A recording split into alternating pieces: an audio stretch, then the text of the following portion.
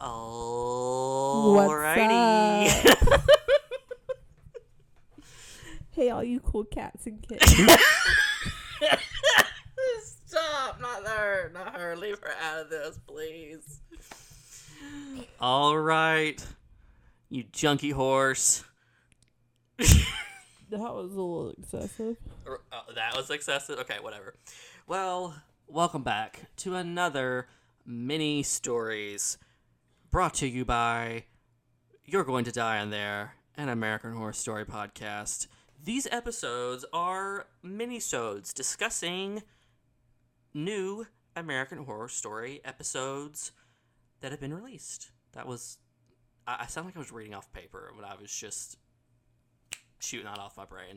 So, Probably actually reading off a piece of paper. It's literally fine. not reading off paper at all. I just was struggling to talk. But yes, welcome back. This week we are discussing episode 5 of American Horror Stories, Baal. Balal. I can't say it. It's just like a kick ball. Baal. A It's soft just ball. Balagny. Blah. Oh, God. I'm afraid to get this name wrong because I'm afraid he's gonna come and kill me in my sleep, and I'm too cute for that. This episode right here is the reason I have to watch this show during broad daylight. Yes, In a well-lit area. I watched this one during the daytime too, and I was kind of glad that I did. It didn't scare me, but I was like, "Ooh, Lord, there's a lot going on here." So, this episode is about... What is this about, Haley Grace? This is about demons. It's about a girl who wanted a baby. I'm Who not a used girl. Dark Not magic yet to a get her a woman. baby. Yes. So, I'll just go down the synopsis here. A young woman named Liv receives a totem from the receptionist at a fertility clinic and places it under her bed as she and her husband, Matt, have sex because they are trying to have a child but are unsuccessful in doing so. So she's like, sure, whatever, fertility demon, awesome. Which she didn't really know it's a demon there, but whatever. So 16 months later, they were jumping around here. Liv is suffering from postpartum depression as she has clearly now had a child. And she begins seeing visions of Balal. I'm sorry, I feel like I'm saying it wrong every single time. You just said it completely wrong. Did I? It's a Okay. soft ball. Baal, okay, Baal. So she begins seeing visions of Baal, a demon haunting her child. Liv seeks out the receptionist, Bernadette, should have not trusted her right then with that name, who shares a banishment ritual with her. Because during the daytime she works at a fertility clinic, and at night she's into magic. Cause that's LA for you. So Liv She would accidentally... love to move to New Orleans. Girl, listen, she would be out of her league. Let's just be real here. So, Liv accidentally stabs Matt while performing the ritual and is committed to an asylum. Running theme in this show, committing people to asylums. It's revealed that Matt, his lover, Bernadette, see, sneaky little brown noser, and his college friends have orchestrated every supernatural event to gaslight Liv. As I'm pretty sure he's trying to get her money because also part of her backstory, she inherited a lot of money. They live in a nice big house, but She's an heiress. yeah, she's like an heiress, but like not like a shitty person. She's just like a nice person that happens to have money. And she's like, I really didn't do anything for it, so sure. And also, he's like out of work or like struggling to get work, and he's like feeling emasculated because she's paying for everything. But she's like, "What's mine is mine."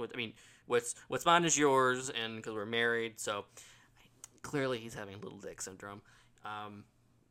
So after they gaslight Liv, Matt and his friends celebrate his success, but the real Baal appears and slaughters Bernadette and his friends. It is revealed that Liv sent Baal to exact revenge. The banishment spell that Bernadette gave Liv was actually a summoning spell. And then Matt is sent to prison, and Liv welcomes Ball into her bed, ready to have another baby. There's a lot going on here. Like, It's gonna be a no for me. it's gonna be. I mean, I'm not inviting no demons into my bed, but it was an entertaining episode. So the cast here, we have Billy Lord, who plays Liv, Ronan Rubinstein, who plays Matt. He's actually in the Ryan Murphy universe. He's on 911, a Lone Star. I don't watch that show, but I do know he plays a gay character, so we stand. Do I need to find this part of this episode that popped up on my TikTok? What was it? I'll show it to you later. Okay. I'm gonna find it real quick. Okay, great. Then we have Vanessa Estelle Williams, Michael B. Silver, Kimberly Drummond, Chad James Buchanan, Jake Choi, Misha Gons Circle. I'm sorry, I'm saying her Spit name. it out. I'm messing up her name, and I apologize for that. So yes, that is our cast. Pretty contained to the people. I mean, like, it's pretty much like just them. The one thing I do like about these American Horror Stories is that with most of these being one episode, except for, the fucking premiere 2-part fuckery, these episodes, they have their really tight knit cast kind of thing. You're not really expanding out to a bunch of other people, or if other people are introduced, it's not like 15 people. It's maybe 1 or 2. So you pretty much stay with the same people most of these episodes. Billy Lord is awesome in it. I think she's actually a great addition to American Horror Story in general. I loved her on Scream Queens. And I think that her joining American Horror Story, when she did in Cult, was a fantastic decision. And we do stand Miss Billy Lord. And then Ronan Rubinstein, Hottie McHotterson, except for we don't like gaslighting, but gaslight girl boss. So yeah, I mean,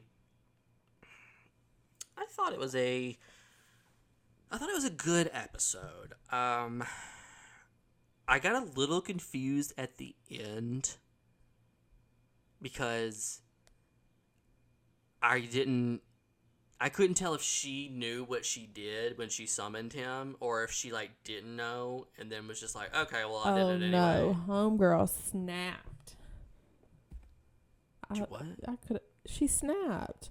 Look, as soon as I saw that man hop in that car, I knew she wasn't that dumb. When he left her at the cuckoo bin. Oh, yeah. I knew she'd already sniffed him out by then. Oh, so you think she knew he was a sneaky little brown noser even then? Because I didn't get that.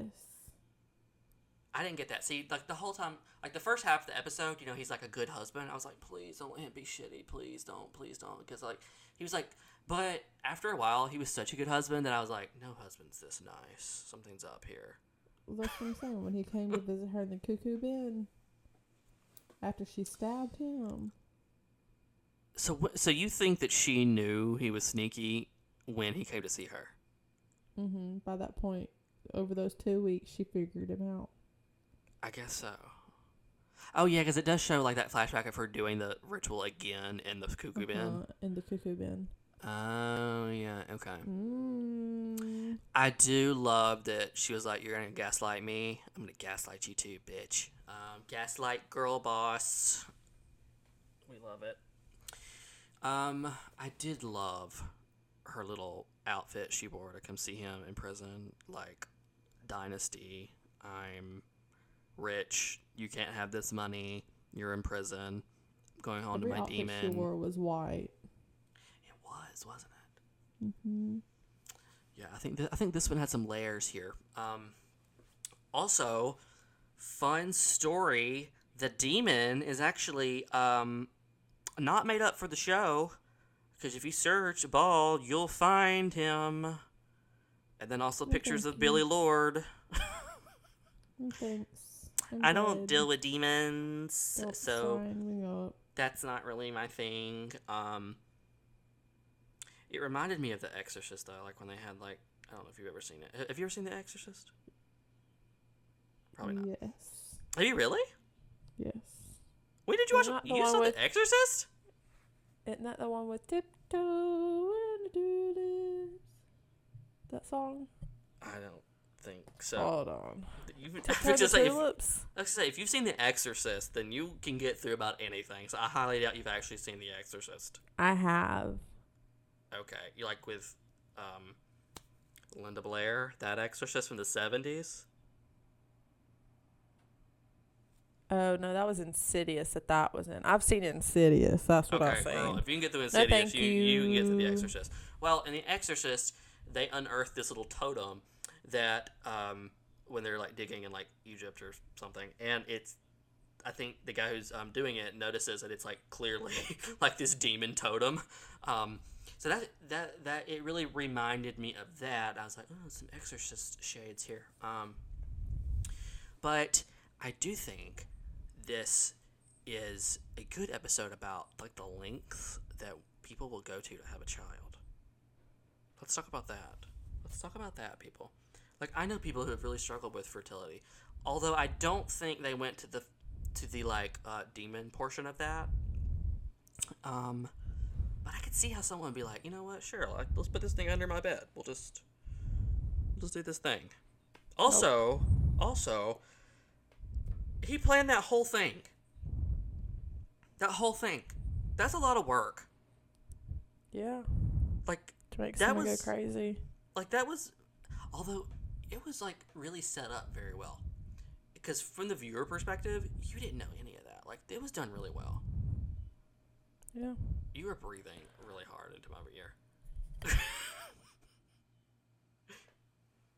She died. I'm here. Yay! Didn't want to breathe too hard in your ears. No, it just sounded like you just got done running a 5K, and I was like, is she okay over there? So, yes, I think this was a great episode. I think it was probably second favorite to drive in thus far. Although the next one has Daddy Cody Fern in it, so yet to be seen. You need to shut your fucking face, okay? That was excessive, I'm sorry. So, how many Rubber Band Woman heads would we give this one, Haley Grace? Out of how many? Okay, yeah, because last time you did 10, I did 5, so clearly our math was off. Out of 5, because, sure. 3. 3? Okay, that's fair. I'm going to give it a 3 as well. I thought it was very well put together. Good performances from everybody. There was something missing from it, though. There was something missing, and I really couldn't put my finger on exactly what it was. I don't know if it was more about maybe about the demon that was. I think that's what it was, because I was like, is this a demon for like summoning babies or for killing people? And I'm like, what? Or not summoning babies, for like fertility or for killing people? Like, I didn't understand. Like, he was a little bit of everything, and I think that's why I was a little confused, because I was like, are you summoning the demon to kill someone, or is it just for fertility? That's where some of my confusion came in there. So, yes, but yes, It was for fertility, but he kept saying release me or whatever. oh, she had like a chokehold on him. Yeah. And then, I mean, imagine inviting a demon into your bed. I mean, listen, she went cuckoo banana, so she's like, whatever. What harm could this do at this point? So, sure. So yes, I think we gave it an average of 3, and I think that's pretty fair. I think it was a great episode. Great performances from everybody, and we're almost done with the first season of American Horror Stories. And so far, I think it's been mostly successful of an experiment. Decent. It's decent. I feel like I read somewhere on Twitter, and I really agree with this. I think that Ryan Murphy and company are using this show to like put actors in these episodes to see how they Do in the yeah, see how they do, so that like if he's like, oh, he was really good, let's put him in double featured, part 2 or some shit. or season 11. So I think this is like a really good testing ground, maybe for new actors or lesser known actors. This is an audition. Listen, literally, American Horror Stories is your audition for American Horror Story, and when you level up, you know you did some shit right. Okay, so yes, I think overall the American Horror Stories experiment is going fairly well. I predict in season 2, if it comes back for season 2, I'm sure it will, that we'll probably see some crazier storylines because I think they're just kind of testing the waters here. So I'm kind of giving it a semi-pass this season because it's just trying to find its footing and what it wants to be. Also, something we have not really discussed in any of these minisodes. Every episode has its own title sequence. Like it's not the same one every episode. And I really like that. It changes. Yeah, I really like that. I like that they like at least give it its own personality every episode and try to do something different with the title sequence. So there's the bones of a really good Twilight Zone-esque kind of show where every time it's something different. I think it's just kind of working out some kinks. So overall, love this episode and excited to see the ending of this season and see how they can ruin Murder House once again. Because they're going back again, people. Because that's what we need. We need Murder House Part 85. Like, I'm kind of getting sick of Murder House, and I like Murder House. It's just, like, I don't know how much more I can do with this. Overdone and overused. Overdone and lacking Connie Britton. That's all I'm saying. Just saying. Alrighty, everybody. So, that is it for this episode. Where can everyone find you on the interwebs, Haley Grace? Tell them all about it. At HGH Evans. Everywhere. And then you can find myself at Taylor Dherty on Twitter, Taylor Dherty 93 on Instagram, and then you can find this show on Twitter and Instagram at Die in Their Pod. And while you're out there, leave us a nice review. Leave us, the 5 stars, all the stars you could give. We greatly appreciate it. It really helps the podcast and also helps our egos, which is the most important thing of all. So, that is it. We'll see you next time. Bye. Bye.